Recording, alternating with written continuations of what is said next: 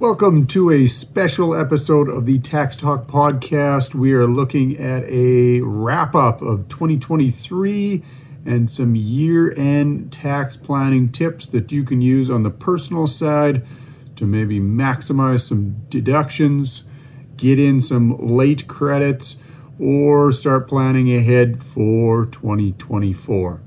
So, looking back at 2023, what have we seen? Another year marked by volatility.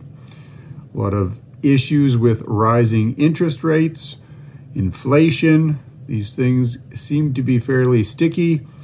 And as we can kind of see with the government continuing to pile on more and more debt, we are going to continue to have issues with inflation and interest rate hikes over the coming year and probably into future years as well. So I think it's a good idea to kind of keep these things in mind as you're progressing, as you're doing some tax planning. The government is definitely in spending bonanza mode, so be aware of that as you push forward. So what are some of the first things that we want to look at? Tax payment deadlines.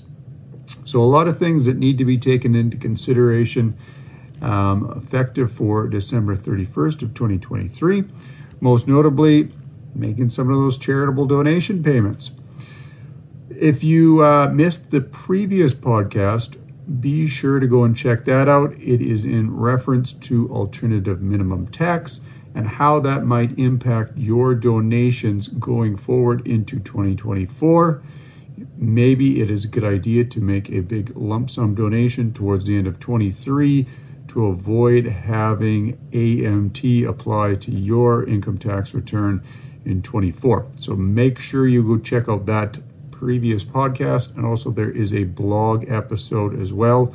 You can find all those resources at legacytax.ca.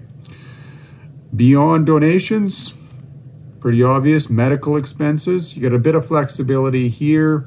If there were some expenses in 2022 that you didn't claim, you might be able to kind of straddle the 22 and 23 period and use up some of those with a combination of 23 expenses.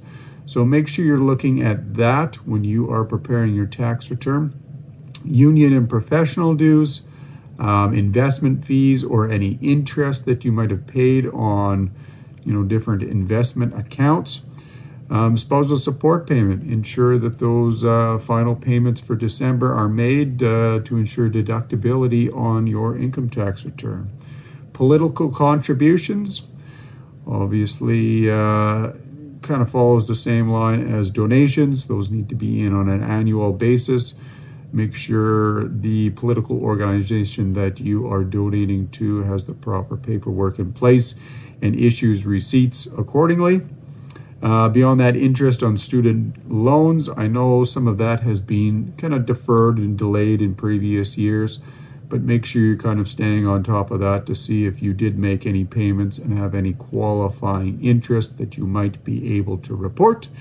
And then lastly, if you turned 71 in 2023, if you are planning to make an RSP contribution, ensure that you are getting that done by December 31st in order for you to essentially get the last kick at the can on that RSP deduction and to get that onto your 2023 tax return.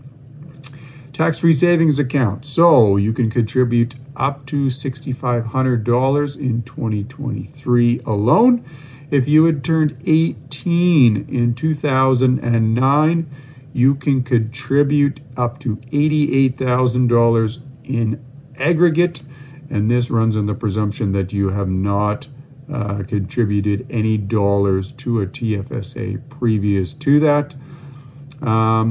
With interest rates rising, there is, additional opportunities that you can, make good use of that tax-free savings account. Putting some money in there, and, even if you are not interested in putting some dollars into, more high-risk mutual funds or things of that nature, you can secure some fairly decent returns on GICs these days, 5-6%, depending on the term. And if you are able to lock away that $88,000 into a TFSA, you could be earning some decent interest on an annual basis that will come back to you tax-free. So always look at maximizing that tax-free savings account probably before any other tax preferential accounts, because it does give you a significant amount of flexibility in putting money and taking it out, not being penalized. If something does come up and you need it for, a significant vehicle repair or something like that that was not planned for, it's going to be a lot more flexibility than if you're tucking dollars into an RSP account. Again, probably speak with a investment advisor to make sure you kind of lock down your specific situation and what's going to work best for you. On to residence. So if you sold your house in 2023, ensure you are providing that information to us when we are preparing your tax return. Even if you are claiming the principal residence exemption in full on that house, it needs to be reported on your tax return, or CRA can potentially look back at it, adjust it, and force you into paying capital gains tax on that disposal. What do we need to report that sale? It's actually fairly simple. We just need the address, the year you purchased the house, and then the proceeds that you received. If you are claiming the exemption on only a portion of the years, then we're going to need some additional information on some of the other residences that you have owned during that period of time. And then lastly, if you are planning a move, keep in mind that your province of residence on December 31st is where you will be taxed. So if you are planning a move from one jurisdiction to the next, and you're moving into a jurisdiction that has a higher tax rate, maybe you want to defer that move into early January so you can take one last kick at the can at the lower tax rates in your province of residence currently. So one thing to kind of keep in mind, it may not be possible to defer that move, but if you have some ability to do that, keep it in mind. Beyond that, looking at RSP contributions. So this year, we've got a leap year in 2024, so you're going to have until February 29th of 2024 to contribute to an RSP and receive a deduction on your 2023 tax return. Basically, how I advise my clients with respect to RSPs is whatever tax bracket you're in is essentially what you are going to receive as a deferral on that RSP contribution. So take, for instance, you're in the 4th tax bracket here in Alberta, you're paying 38%. If you put $1,000 into an RSP, you are going to defer $380. So I think it's important to kind of keep that in mind. Yes, a lot of people will phone us up into February and say, what do I need to give into an RSP to not pay any tax? We can definitely do this planning for you, and if at all possible, please touch base with us, in late January to ensure we have the time to kind of complete this planning for you. But the big thing to kind of keep in mind is cash flow on this. If you want to defer $380 of tax, you're going to have to outlay $1,000 to do that. Is that beneficial? It could be. It all depends, I think, on where you're at as far as a tax bracket goes right now versus where you would ultimately think you're going to be when you withdraw those dollars out of that RSP.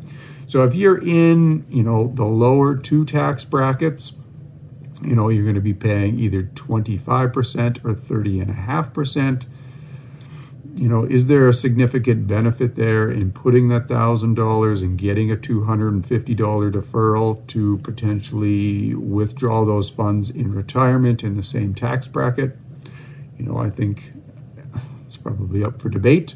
Again, probably speak with your investment advisor, chat with your accountant ahead of time, and make sure that you are putting these funds into an RSP account for a specific benefit, not just the short term, I don't feel like paying tax, because you're going to outlay significantly more in RSP dollars than you are in tax.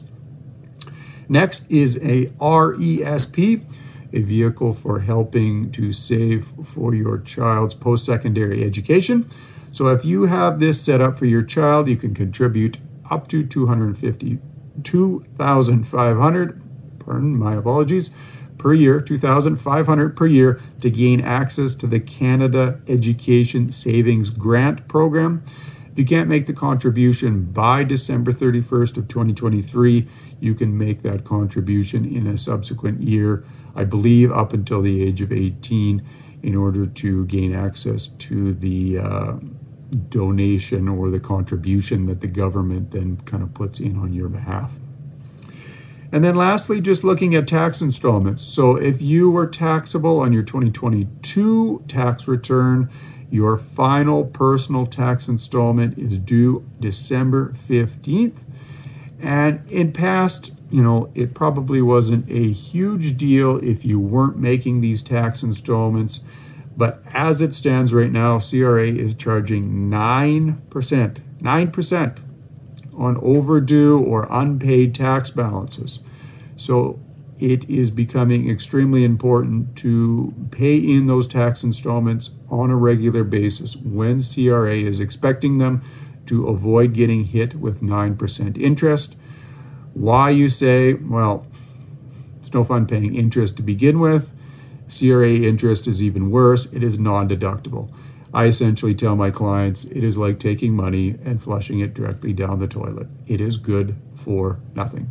There are a million and one things you would rather spend your money on, your family, building your business, whatever the case might be. So avoid paying interest to the government, penalties, etc., because it is worthless to you.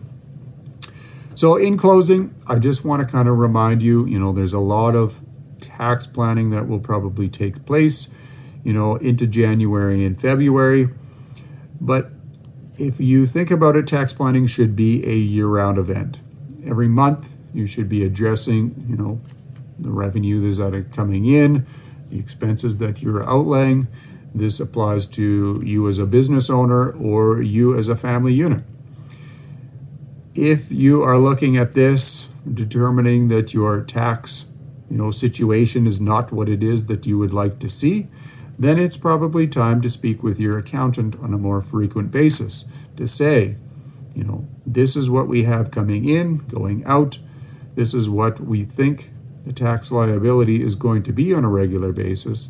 We think it seems to be a little bit high. Are there things that we can do to maybe find some additional expenses that we're missing? Maybe there's some credits that we're not taking advantage of. Maybe there's some business restructuring that we can look at to lower that business tax liability. So make sure you're not leaving tax planning to a once-a-year thing, scrambling around to find those papers that you've hid in the back corner of the office for the past year, but instead putting your documents into monthly folders and just planning ahead, being proactive, looking at cash flow, looking at those ongoing tax bills, and saying, maybe I should touch base with my accountant on a regular basis and lower that tax bill. I think that's about it for this episode. If you're watching this on YouTube, please do not forget to like and subscribe. Throw some comments down below if there is anything that you need addressed. If you're listening to this on Apple Podcasts, please leave us a review. That definitely helps us get this information around to other listeners. And irregardless of where you might be listening or watching this, please feel free to share this with family members, colleagues, co-workers, etc., if they might find this year-end wrap-up helpful. I will be on vacation as this releases, so if I do not speak to you until after the Christmas holidays, I wish everyone a Merry Christmas and all the best in 2024. For Jared Pilon, this is the Tax Talk Podcast again. Take care, and we will talk soon.